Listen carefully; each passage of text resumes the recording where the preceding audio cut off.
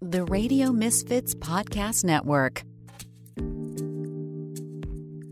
Hello, everyone, and welcome to Planted with Sara Pine. I'm Sara Pine, your host, and today, all the way from Ontario, Canada, we have Reverend Kelly Addison on the show. She is amazing. She is an author. She is also a podcast host, and she is all about getting together, communing with cannabis, and we're going to talk about her lounge in Ontario as well. Kelly, welcome to the show. I'm so happy to have you here today. Hi, Sara. I'm so happy to be here. Thank you for asking me to come on. I'm in Canada. You're down south, and I guess it's probably a lot warmer down where you are than when we are up here. It is, and that's why I moved out of Upper Michigan. Yeah, so I'm a little jealous of you right now because it's freezing out my window, but I'm happy to be with you right now. Oh man, I after years of being very close to Ontario growing up, I know. I feel you, my sister. Yeah. I feel you. Send me some warmth. No, it's spring now and happy equinox. And it's so nice we've moved into the spring season. So we're going to get rid of all that snow and just bring the summer on. When do you start getting flowers and blooms and stuff? When does it start for you? Well, I mean, it should have been already because spring was yesterday, but it's like we still have mountains of snow outside of our window. So I'm thinking like it's going to be a few weeks, but we did have over 0 degrees weather today. And I was just thinking in my head, oh, they're not going to know that because I'm Celsius and you're Fahrenheit, but we're about a little bit warm today. We'll just say we're warm. I don't know what it is in Fahrenheit. You're above we're freezing. Not 80, we're not 70. We're above freezing today. Hey, I remember growing up in the Upper Peninsula when it would hit the 40s, I would start putting my shorts on because I was willing the winter to go away. Okay, so that must be our single digits. So your 40s must be our single digits then. So we're around your 40s today. Probably. I have to get better with the Celsius. The rest of the world does it. I should too. We as a country should be doing that. There are more things for my brain to think about than math. Okay, I have calculators. That's true. It's true. Now, every time I go to Canada, I'm like, kilometers? All right, let's figure this out. Yeah, you have miles too. That's another. And you're literally just our neighbor. It's I know. So strange. Right, we're colonial. That's why. Well, but you're up with the rest of the world. We stayed behind with our measurements. Yeah, I like your measurements. Thank you. Well, thank you very much. I like your country, and I like California where you are because I like your California cannabis. Oh, well, we do have amazing cannabis. That was one of the things that I remember coming from Michigan and first being here. I lived in the Haight when I first moved to California. And I remember thinking that the weed was more expensive, but you didn't have to smoke as much of it. Oh, that's a good way to put it. I like that. That's true, right? You know? Emerald Triangle, baby. You've got it good down there. Oh, that's it. Have you spent time in the Emerald Triangle? No, but I want to. You have to. You have to come visit me and we have to go for a ride. Yeah, and a sesh. And a sesh. Oh, always Lots a of sesh. Yes. Yeah. And we'll sing too because you sing. I don't sing, but I like to sing along. Hey, I'm always down for an accompaniment. We can do some harmonies. It'll be good. Yep. I will try. You will cover your ears. It'll be great. Oh, no judgment. I'm all about the joy of singing. So I always like to ask this question of all my guests. What was your first cannabis experience? I was, my goodness, young, 14 probably, like, grade 9 kind of deal. And I don't think I remember the first time, but I remember that it was something around that time. And later in life, when I first started Kelly's Green Lounge, I had someone from high school tell me a story about how they had found my high school ID with a bag of weed once. And so, and they loved how I had ended up in cannabis because when they had thought of me all throughout their life, they had just put me with weed. So it was kind of neat how it just was always there, Sara. There was always weed. Yeah. Would you say that you were a precocious child? I was a very bad girl. That's exactly what I was. I was on every speed dial. Every school that I went to, my parents' number was on the speed dial of the president of the principal's office. So I was a very, very, very naughty child. I was a very wild, wild girl from very small up until, well, I think that still exists in me. So.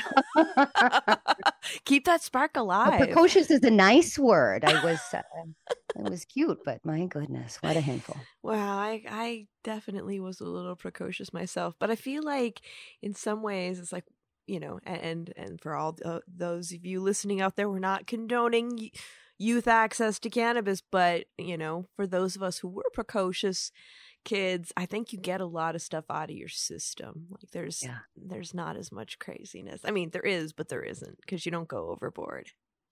I think so. And it depends, I guess, how you're brought up too. I mean, I was brought up where weed wasn't okay, but I have a 15-year-old and I talk about weed with him all the time. And I talk about how that's our medicine. And I talk about also how when he's going out for recreational intoxication, which most teenagers do, he'd rather seek out weed. And I would much rather him seek out weed than alcohol or any of those other bad things that are out there for teens and kids right now. Absolutely. That reminds me of a few episodes ago.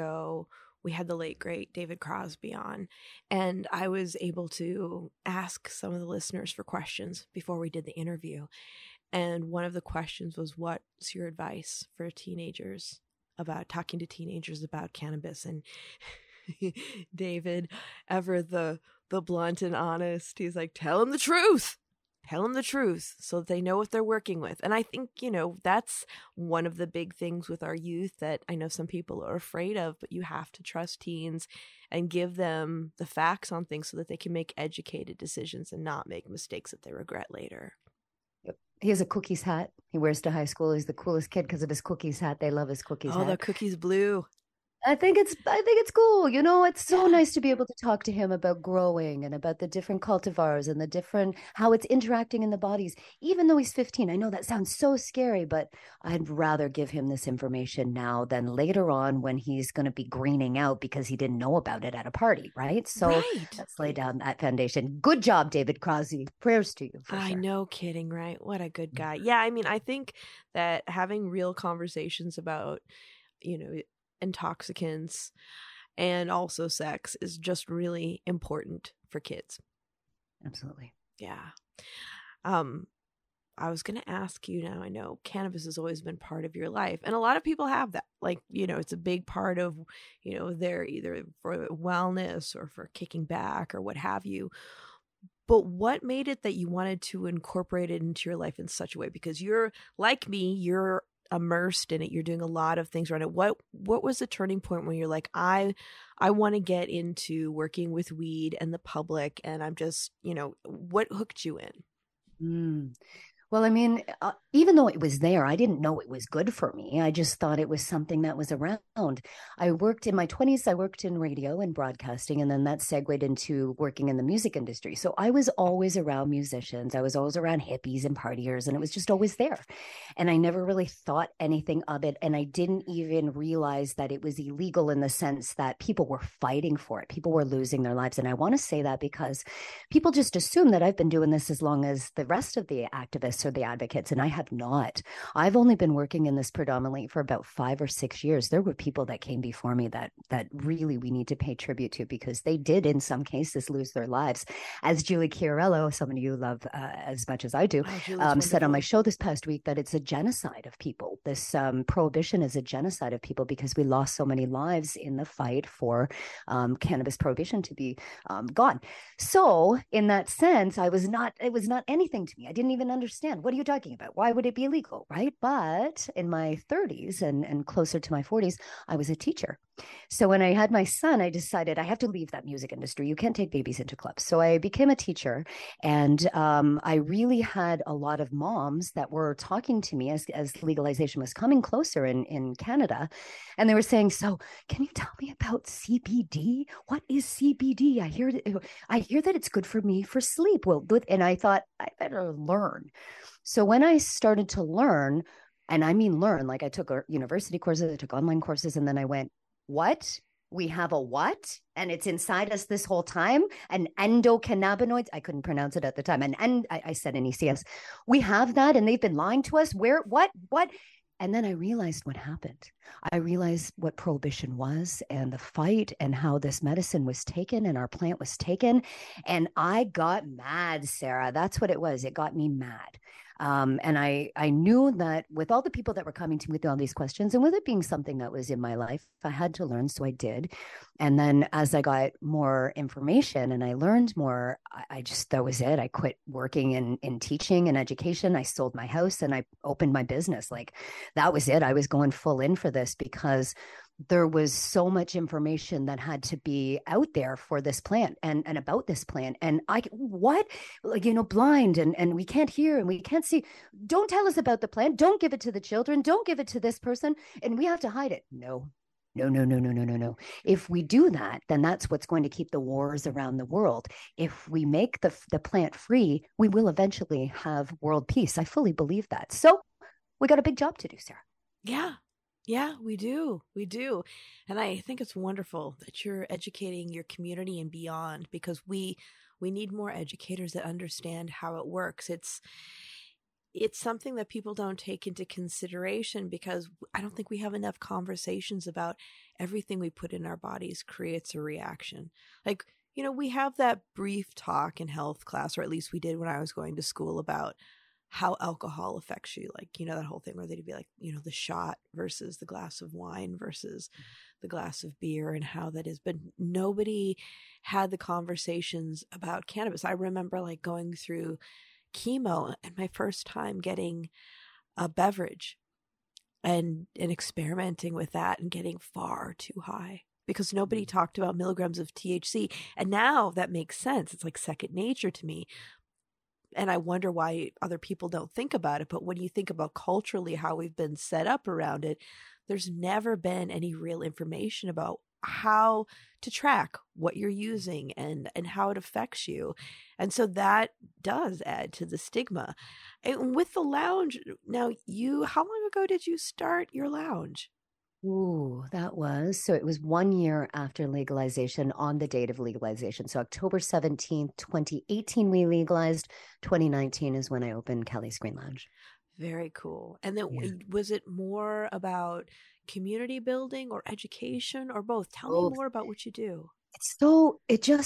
I just knew I had to do it. I picked up a little place for $850 a month, including everything. That's awesome. What I had to say that because it was small and it had 2 rooms and a bathroom and we made it so beautiful. And it just was we needed a place. I had been doing pop-up events at different stores and parking lots, and people were bringing me in to speak places about this new thing, cannabis. So it just really needed 4 walls. It needed a brick and mortar. So that's how it came about, this little place. Like, I mean, it was like, it's how much? Okay, I can do that. I can afford that, right?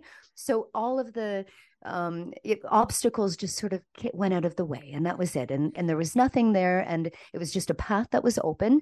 And when it got built, it became that educational place, but it also became that place where it was community. And then it became a church, which is a weird thing because I was nothing to do with, I'll say this. I used to teach Sunday school when my son was small, and I did believe in the Christian religion back then. It's certainly not something that I believe in or even have a lot of respect for these days. We won't get into that. But at this time, I was not thinking I was going to have a church or even anything to do with that. It was all like, what? That's weird to me. But people were coming for spirituality. And then I started to understand what cannabis spirituality really was. And I went, oh, that's really what I believe in. And that's what I know about. And I delved deep into it. I would green myself out so that I could connect to spirit and understand it a little bit more.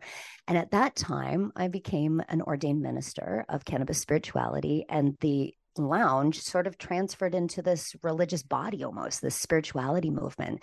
So we had this brick and mortar, which was, yes, education and community building, but eventually, and I mean, when we're having events like comedians that said bad words and everything, like it was totally one of those like stoner nights places for a while. But at the same time, it was a place that the community was coming for spirituality and connection, where we would have like addiction nights, people that would come for therapy, people were coming for medical licenses.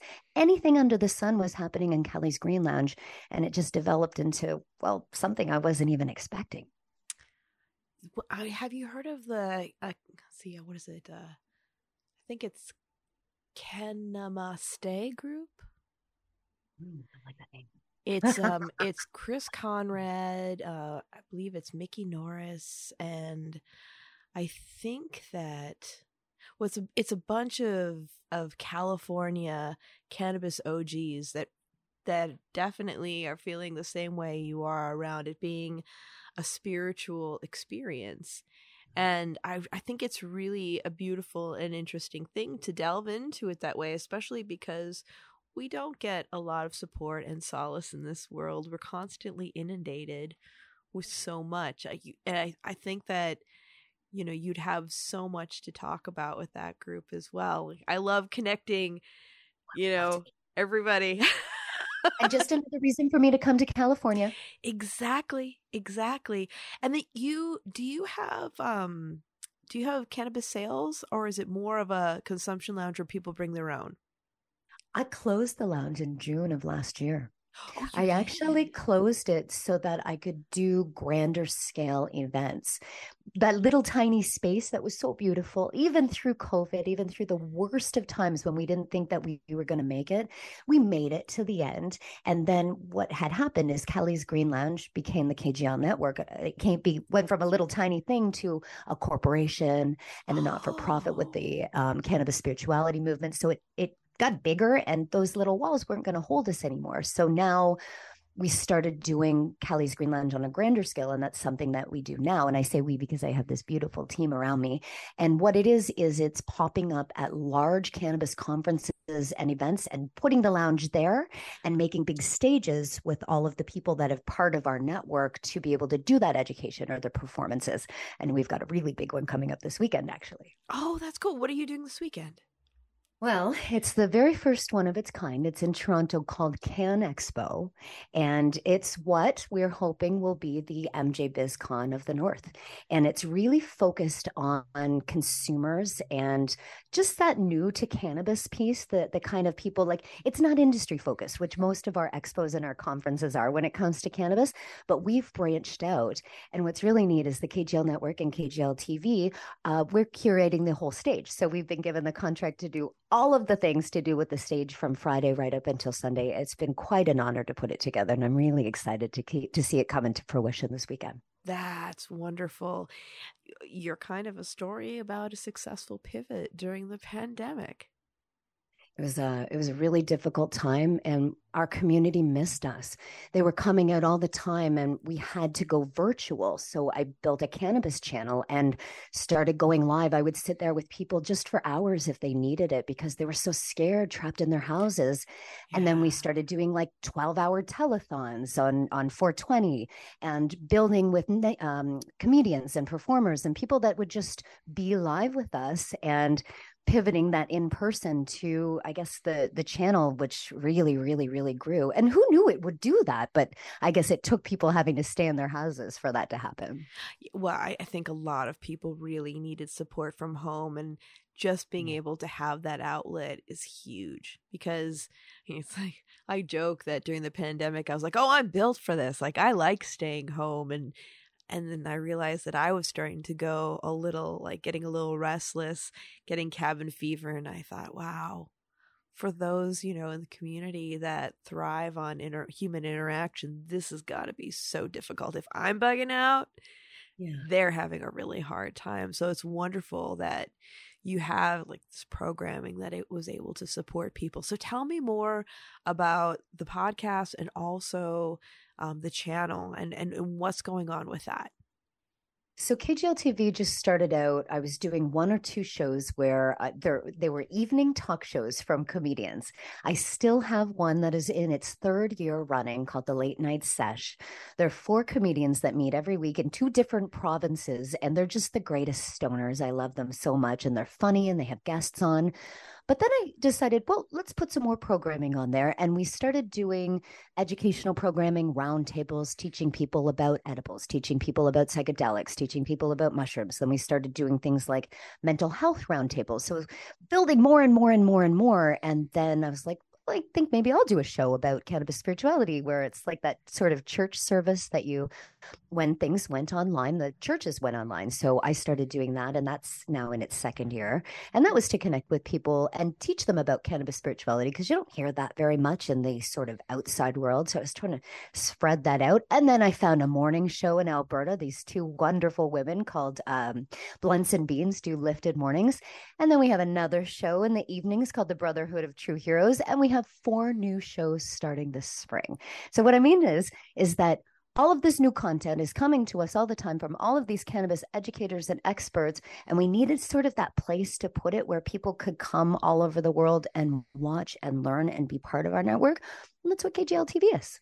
That's so cool. Now, I know you get a lot of people in Canada that follow you because a mutual friend of ours who introduced us told me what a rock star you are. Oh. What are you seeing as far as interactions with people from around the world? Because one of the things that I've noticed is that people from other countries are really curious, but they're not necessarily getting the support they need where they live or the information. And it's so hard because we are the only real, we've got Uruguay and we've got South Africa, and there's some other places that are coming aboard. But Canada's the only one that's been doing this for a while, right? As a legalized nation. You guys are still federally illegal. I'm so sorry. So to see it happening, it breaks my heart to see how much our plant is in chains worldwide. But it's so nice to see it. Like I have some big business. I can't remember what they're called. I'm going to look them up. Something, I think Nepal or Thailand, somewhere over there. And they are so supportive of me on Instagram, and they're cheering and they're screaming, we want that here. We want that here. And it's so nice to see. I'll share with you one little thing that's so sad. I have a sister in Scotland, Claire, and she's also Ganja Reiki lady, and she's so beautiful. And she is fighting for our plant there where it is so illegal that a police officer pulled her over not too long ago and arrested her because she smelled like cannabis. There was nothing else. Brought her in. She was pregnant at the time. She just has a new baby, and she's a 10-year-old. So these 2 little girls and it's a free home, hippie home, but they are in so much trouble right now because she was arrested for smelling like cannabis. And now it's like, should she have children around her? Oh no, this is happening right now in Scotland. So I will say, yes, I'm seeing beautiful things, but I'm not seeing it fast enough. And I do the cannabis news every Monday morning, and we report on worldwide stories about parents fighting for their kids' medicine or people fighting for access. So it's not good enough, but I'm hoping we're going to get there. It's good to have the conversations and let people know that this is still going on, because I think, people in states where we have, and, in provinces where you have federal legalization, of course, here we're state by state with our regulations. And we can lose sight. We're like, oh, the war is over. People are able to use it. But even in here in the United States, in states where we have regulated cannabis, we still have people that are incarcerated. Yeah. And it's very frightening to think that people are, how do I say it? For some people, the only way they're able to get relief is through the therapeutic use of cannabis, and they run the risk of losing their children. Yes. And they were the children's up here. It's called the Children's Aid Society. I think you call it the Children's Welfare or Protection somewhere down there. And I have heard stories of canna moms or moms that use cannabis talking about that, how they were reported on just for using cannabis as their medicine. And this child welfare will come knocking on the door and make them feel uncomfortable about their cannabis use. It happened here in Canada. It doesn't happen so much here anymore because it's legal, but right. I'm so sorry for those parents. This is your medicine. If I didn't have cannabis, I would not be alive. It saves my life every single day. And I know that's the case for millions of others. So true. It's so true. And just thinking about when you look at statistics and, people who may not have a good relationship with alcohol and how that contributes to violence in the home. But we aren't having as many conversations about that as we are about something that is, I always, say, like, nobody smokes a joint and goes home and beats their kids. No, that's not happening. no. But we see violence in the home happening from things that are legal. And and I'm one of those people that I wouldn't say, oh, that needs to be prohibited, because I don't believe that. I think that when we get into conversations about prohibition, we open up a whole other box of problems. It goes back to when we were talking about, being truthful to kids about things like euphorics. Let's have the conversations. Let's really set the stage for expectations and helping people have either better relationships with substances or supporting them and foregoing them altogether because they're not good for their body chemistries. I always say alcohol is a taker and cannabis is a giver. Alcohol will take from my body. No matter what I drink, it's taken something from my body, but cannabis gives back, doesn't it? Yeah, it does. It does. Like I won't lie, I like the occasional glass of wine, but by and large, I would prefer, if I was unwinding and needed something for that, I would prefer to unwind with cannabis because I don't feel gross the next morning. It's the effects are immediate. They're easy to work with. And, I especially as I start to get older, my mother used to tell me, oh, drinking, it's like it's for women, like your water weight afterwards. And feeling hungover when you get older. And when you're younger, you're like, I can take over the world. I can do whatever I want. And then you start getting older and you're like, oh, Mom, I see what you're saying. Like, I don't need this. Not for me anymore, thank you. No, not so much. I don't judge anybody else's choices on it, but for myself, not so much. I just, so let's, I'm here in the States and I hear bits and pieces from my colleagues in Canada, but we don't really get a good, landscape on what's going on your side of the border. So tell me what you're really liking about what's going on. Tell me what you want to see changed. And then I'm adding another one on here for you, Kelly. What are you hopeful for? What are you excited about in the future with cannabis? The most important factor that we need to state is that we have access to cannabis. I can walk outside of my house. I can walk up the road for 10 minutes and I can have access to medicine right away. And that is more than most people in this world. And I had Steve D'Angelo the honor of coming to Kelly's Green Lounge before it closed. And I sat down with him across from him and I talked to him about that very thing. And he was saying that he was making sure that we were aware of that as well. Like, we have access. That is important. And I try to remind my colleagues of that because there are more complaints and negative feelings about our Cannabis Act than there are positive feelings about it. We have to say, yes, it's so exciting that it's here. Is our plant still in chains in Canada? Yes. Are we still overly regulated? Oh my goodness. So I'm a founding member, a board member of the Canadian Cannabis Tourism Alliance, and we're sort of that governing body, lobby body of, and I'm terrible with politics, for cannabis tourism in our country. And we are hoping to get these regulations changed. There are regulations that we cannot live with. I mean, I think my business would have been so much that I could have franchised it almost. It was so successful, but we had regulations that were not allowing us to consume cannabis inside in any way unless we brought it ourselves. That means that I can't serve you cannabis drinks. I can't serve you cannabis food. It's not even about the smoking bylaws. I understand them a little bit. Nobody wants to sit in a smoking room. Sure, we need ventilation. But if you can't have that, at least let me serve some tea or some hot chocolate or something that will, some kind of inside consumption. Nope. Can't have any of that right now. Our regulations are that our hands are tied behind our back and we can't really do the things that we want to do. Once again, and saying this with balance, we have access, but it's not right. And there are a lot of us that are working for these changes so that we can work, so that our businesses can work.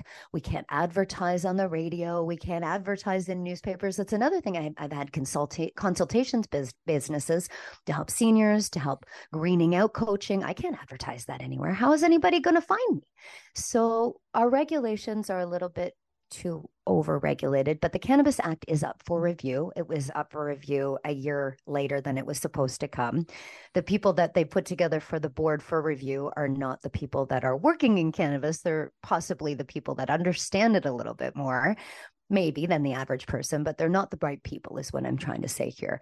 And unfortunately, the big guys, the big companies, the big cannabis businesses, the white men with dollars and cents in their eyes, sorry, but those are the ones that started our cannabis businesses, our cannabis industry here in Canada. Yeah, They've gone call it bankrupt. like you see it. They've lost their way. They're gone under. Now, the most terrible thing about that is the people that have lost their jobs. And I know people that have moved from city to another city so they can work in cannabis at these big companies, and then they lost their jobs because these big companies, when you have dollars and cents in your eyes with the plant, she is not going to let you succeed. She is going to take your money from you. You will not succeed at all. So that's what happened to these big guys. And now, so you said past, present, future kind of was what your question was. In Now, any way you want to do it. the craft growers are the ones that we are really seeing succeeding. Now, we still have our excise taxes. We still have the windows in the stores completely covered. Don't let the children see. It's still really, really regulated, but it's getting a little bit better. We had some things changes. You used to only be able to buy 5 drinks at a store. Now you can buy 48. They're like $500 for 48 drinks, which is still seriously ridiculous, but better than it was. And we're hoping that by the end of this year, by 2023, that Cannabis Act will be heard. We wrote letters, we had petitions, we did roundtables, we did everything as part of that big voice. They were talking about even removing medical cannabis and just having it adult use in the stores. What? Right? So we are having these conversations, and hopefully by the end of this year, there will be some changes to the regulations. They're saying 2024 is when the review will be announced, whatever the changes will be. So we still have another year. But Sarah, I am hopeful. Now, for the public to be able to voice their concerns and actually lobby the government in Canada, how does that work? So, well, when they had the Cannabis Act review, they put it out to the public. They gave us a link. Come online, write your letters, fill out the survey. The survey took about an hour to do, and we all did it. I don't know anybody that didn't fill that out. We were talking about it on the news. So that was how we were able to get our public opinion there. Now, if you really want to make changes, you can join boards like C3 or the Canadian Cannabis Tourism Alliance and be members along with us and add your voice, because at that point in time, the more people we have, the bigger we are, the better we have to conquer what it is. I always say it like this. I don't know if you like Marvel or if you like Harry Potter, but I'm a big geek. And I always think about these big villains. Like Thanos is this big Marvel villain. Right. Right. And Thanos had to be taken down. And it took every single Avenger and superhero in the entire Marvel universe to do it. Well, cannabis prohibition and the fact that our plant is in chains, well, that's Thanos. So all of us have to come together and bring Thanos down. True. Is it, I know in the United States here, I always talk about voters using their voice, because the people that depend on their votes to keep their jobs have a very outdated opinion on what cannabis users look like. And if you spent an afternoon in a dispensary, you'd be surprised, because it's people from all walks of life. So when we got into regulated cannabis here in California and it started to get really expensive with excessive packaging, and some of the products that people were used to using that were successful for them no longer existed, either due to restrictions with regulations or the fact that the company was not able to survive coming online in the adult use market. And oftentimes they would get mad at the manufacturers, they would get mad at the dispensaries. And that was when I used to have my cannabis, my Stoner Civics 101. Saying, if you want it to change, you have to change the way the regulators are looking at you and policymakers are looking at you, because they have this view of who uses cannabis. And it's time to come out of the green closet and say, hey, I pay taxes. I am a contributing member of society. I use cannabis and I vote. Do you feel like there's some movement around that in Canada as well? Do you think that there is as much ability for the public, besides making public comment, to actually have an impact on policy? I really don't know. I can hope so, but I can also say that my country is torn. Most people hate our prime minister. Most people hate, I don't know anybody that favors any government. I know that the voter turnout in the last election was the lowest that it has ever been in our country.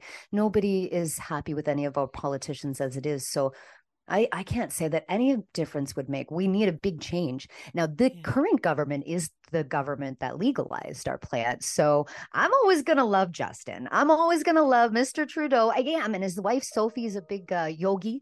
So I think she had something to do with it. But people here don't like him. And so if I were to say that to him, you could make changes by voting, they would say, yeah, but look what happened last time when I voted. So they've lost faith in their government, Sarah, and pretty much so have I. It's kind of that you got to go grassroots here. And I mean, I know I'm blessed to know a lot of people that have had their cases fought in court to change regulations, being able to use edibles, being able to grow at home, so those kinds of things, court cases, nobody wants a court case, but that's sort of how things get done, right? Well, yeah, that's part of the legal process. It's not easy. It can be really intimidating, and it can be extraordinarily expensive, which, in some ways brings to mind the fact that our legal systems aren't necessarily there to serve the public. They're there to serve people who have the cash to be able to make things happen, which is a very sad thing. Yeah, it really is. And there's not enough social justice for prohibition. I mean, at least the US has some wonderful ideals when it comes to social equity programs down there with cannabis. Really, there are. I mean, yes, I don't know how well they're working out, but they're in place. We don't have that here. We do not have that in Canada. We do not. And what's really sad is that there's this beautiful, beautiful population of Rastafarian people in Toronto. And when we think of cannabis, we think of Rasta. We think of that. It's synonymous. So the characters, Bob Marley, and, they're not getting any respect. They're not getting the appreciation that they deserve, not just in Jamaica, but here in Canada for that. And there's a big culture of that. So social equity and justice for anybody that was affected by prohibition really needs to be on the forefront as well. At least you guys have that stuff. We do. And I mean, and that's one of the things, like I was just talking to Sam Darkangelo from the Cannabis Voter Project, and he was saying that one of the biggest motivators for people to vote for cannabis regulation, to have legalization in states, is around, one, social equity, and two, about justice, getting people out of prison, getting sentences and getting expungement, and just, the things to get people back into everyday life with all of the rights that, your everyday citizen has, so that they can have productive lives, because it's so hard when you have a record to get a job, or, being incarcerated. It's awful. And so we do have more work going on around that. And even though social equity looks different from state to state, there are some amazing people out there that are really working hard to change the way, we look at social equity, and looking at some of the models that have worked.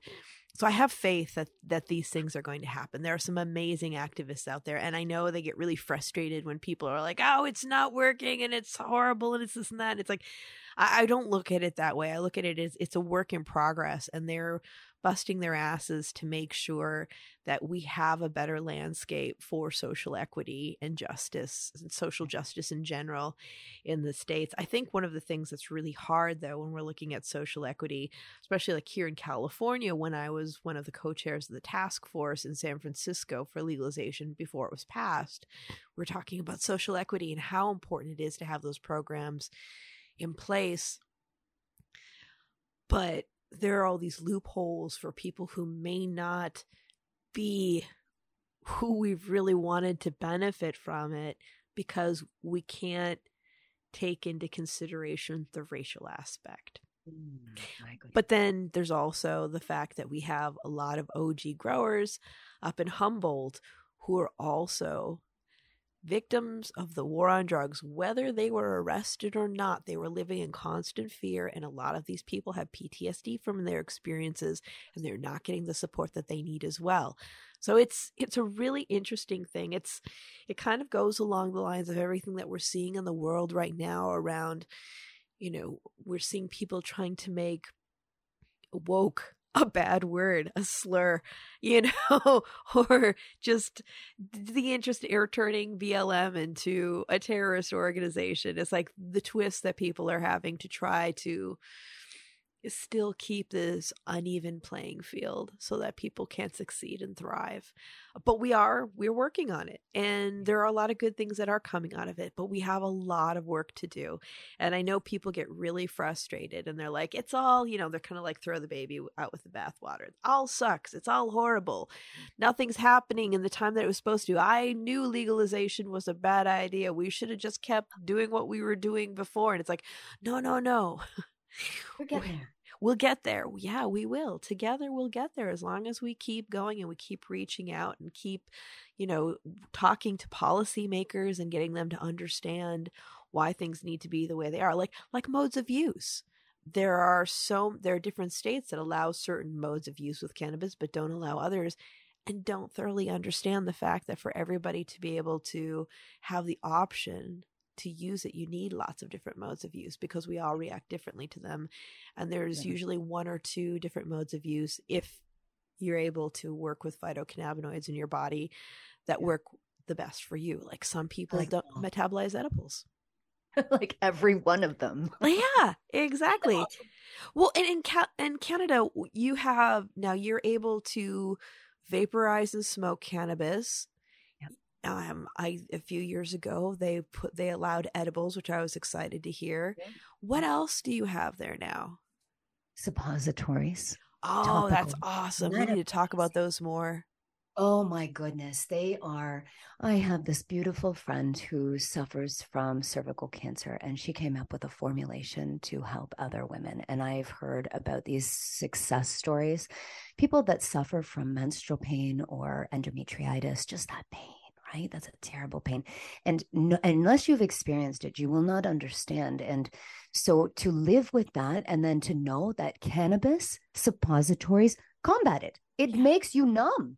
It helps with that, a relief that these women have not been able to have their whole lives in some cases. So suppositories is a beautiful thing. They now have very strange edibles. Quebec is very strange. So every province has different regulations. Quebec does not allow I call them happy edibles. So you can't have any brownies or any candy. You can have dried figs, or I think you can have dried broccoli is what they offer. I'm not kidding you. Why don't they throw some prunes in there too while they're at it? Right. So there was a sneaky thing that was happening with our regulations. So our 10 milligrams of THC is the most you can have in the regulated market, 10 milligrams of THC in an edible. But these wonderful manufacturers were making gum that were 100 milligrams a package. And they were saying, oh, no, these are just made from extracts. It's not an edible. It's a gum, or lifesavers, lozenges. Anyway, some of these places were finding that little gray area, and their packages were a little bit higher. But that's a very silly regulation. But we have nice edibles now. We have some people that have those. 10 milligrams would not do any. I wouldn't even know what was happening if I took 10 milligrams. But there are people that are new to cannabis that are enjoying candies and gummies and different flavor things. And now there's even hot sauce, guacamole. There's they're really adventuring out into the maple syrup. I'm trying to think of them all, but they're really finding. That's very Canadian. Isn't that neat? I love that. I love that. Infused maple syrup. So you get a little bottle, and then, if you only need 10 milligrams, that's a nice breakfast for you. You can buy a couple more if you need it more. So it's regulated. One of the things that we're doing on the expo this weekend is So You Think You Can Cook with Cannabis. So we have 3 different days of judges judging, like American Idol kind of thing. But what they had to do was they had to tell us how they legally obtained their cannabis and made sure that nothing was over 10 milligrams. So edibles and when we're talking about sort of the future of cannabis and where it's going, cannabis cuisine, those regulations are going to get changed. We just had the Ontario Chamber of Commerce kind of yell at the government like this week publicly and say, let them open lounges, let them have these restaurants. So it's going to happen in the next little while. And then we're going to see really amazing things happening when it comes to cooking and cannabis and infusions in cannabis. And I always say it's really important to differentiate between intoxication and elevation. So if you've got a chef that's making you feel sick when you leave, like go to sleep or you need a cab home, that chef is not doing infused cooking the right way. You should feel almost like this magical elevation because they know how to make the terpenes and the flavonoids and the cannabinoids work with the food, like somehow with like the way a sommelier would with wine, right? So they're doing this. So we're feeling like $1,000,000 when we leave. Not that we want to fall asleep. That's the future, I guess, of ways. We love our flower, we love our pre-rolls, but that's the future of where we're going with cannabis in Canada. That's for sure. I think that's wonderful. It's so creative. When you're looking at the medicinal market, is it the same as far as THC levels, milligram amounts with edibles? Yes. See, that's problematic because people who are you using it therapeutically. Mm-hmm. They do. There's people that, like I know people that battling cancer that need RSO oil or fecal oil that would benefit from 100 or 200 milligram gummies or whatever it is, cake. People that are using it for harm reduction to come off of opiates or harder drugs. So absolutely, our medical needs to have these higher milligrams or grow your own weed and make your own stuff at home. And that's just as wonderful to be able to educate in this country as well. Well, I think it's a great thing to be able to have the opportunity to do it at home, but then how do you know how many milligrams are so that you can actually create a steady, therapeutic amount to take all the time? I mean, that's the thing that always gets me. I understand that these choices are made because of public safety, but what would be a stronger flex for public safety would just be having the conversation about how to divide up your edibles if that's too much for you. Right. That's wonderful. I love that. So Canadian celebrities in cannabis, what are you seeing? I've talked to Seth a few times. I'm waiting for Ryan Reynolds to put something out because he's like a mogul with all his things. Yeah. I love them. I don't know any of them. I mean, I know that we've always had Seth supporting us. I don't know any other. They all left us. They all left our country and went to yours. Like we don't have any Canadian cannabis celebrities. They're all Americans now. And that's okay. We want your burner. Send your burner up to us. He can be our Canadian. All right. I'll let him know next time I talk to him. No, just kidding. Yeah.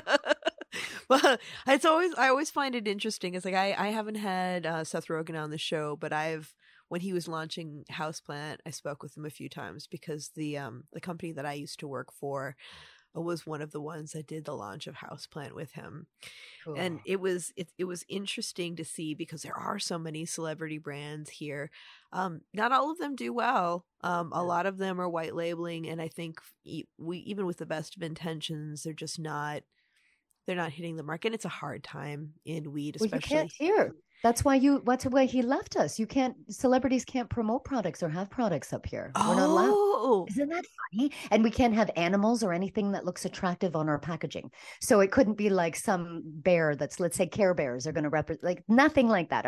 It has to be boring packaging. So that's why Seth took Houseplant out of Canada. Yeah. Well, I love the fact that he's one of the few celebrities that's very hands-on with what he does, because down to the marketing, down to like the fonts and everything, he was very hands-on, and I had to hand it to him because he wasn't like, I want to do this, team, take this project and run with it. He was like very into it, which I thought was really cool. But he sculpts his own ashtrays for it or something, right? Isn't that part of what he makes his own clay ashtrays for Houseplant too? He loves it that much. He does, and it totally takes me back. It reminds me of like the 70s ashtrays that my family used to have back in the day when people would smoke. Yes. I love it. But they're beautiful, but they're pricey. Yep. They're Seth Rogen prices. They are. They totally are. Oh, it just cracks me up. But when we were talking about celebrities can't endorse products and that kind of have to be, more on the boring side. It's like, I get that they don't want it to appeal to children, but there are ways to make things attractive and beautiful that kids aren't interested in. I mean, I really believe that a lot of the things that we're dealing with cannabis are issues that actually extend beyond cannabis, with the way that we look at the world, the way we do business, the way we treat people, whether we treat them like adults or we have like this, this institution that feels like nannies are constantly looking over our shoulder telling us what to do. And I think it's something that really needs to change. Ooh. And like you were saying, you're storming. We actually are storming here right now. The warmer, the winds are going crazy. So if you hear a little bit of knocking around, the winds just picked up outside. We're supposed to be getting like 50-mile-per-hour winds today. I'm actually hearing a delay. I'm thinking that we may lose Wi-Fi soon again. So Oh no.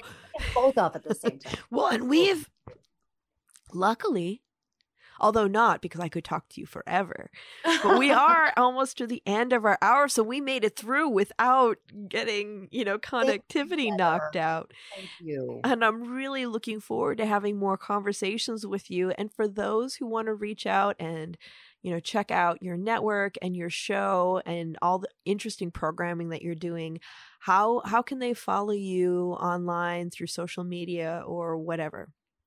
Kelly's Green Lounge, that's the brand, or the KGL Network, and our channel is KGL TV Network on YouTube. Awesome. And can they follow you on social media too?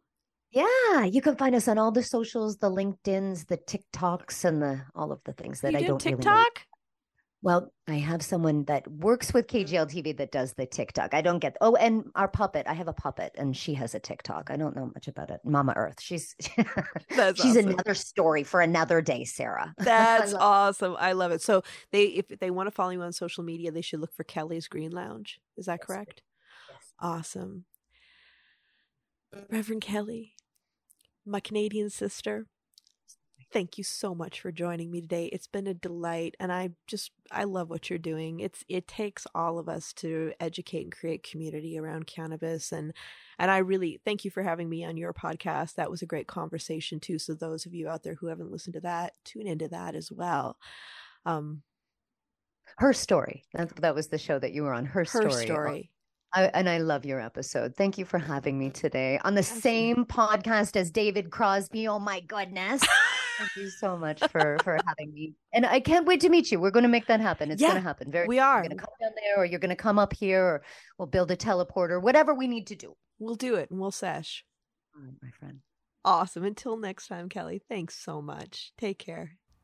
And everyone, remember, Planted is twice a month. And if you like listening, please give us a review, share it with a friend. Let us know what your favorite episodes are. And if you'd like to stay in touch over social media, we are Planted with Sara Pion on Facebook and Planted with Sara on Instagram and Twitter. You can also go to our website, www.plantedwithsara.com, or listen to us on our parent network, Radio Misfits Network, where there are other great podcasts, like one of my favorites, the Winemakers Podcast. So check it out. You can listen to Planted wherever you listen to your favorite podcasts, whether that's Pandora, Spotify, Amazon, Google, Apple, Stitcher, TuneIn. We are there. So join us. And until next time, stay curious, stay safe, and remember, it's a wild world out there. Be good to one another. Until next time, take care.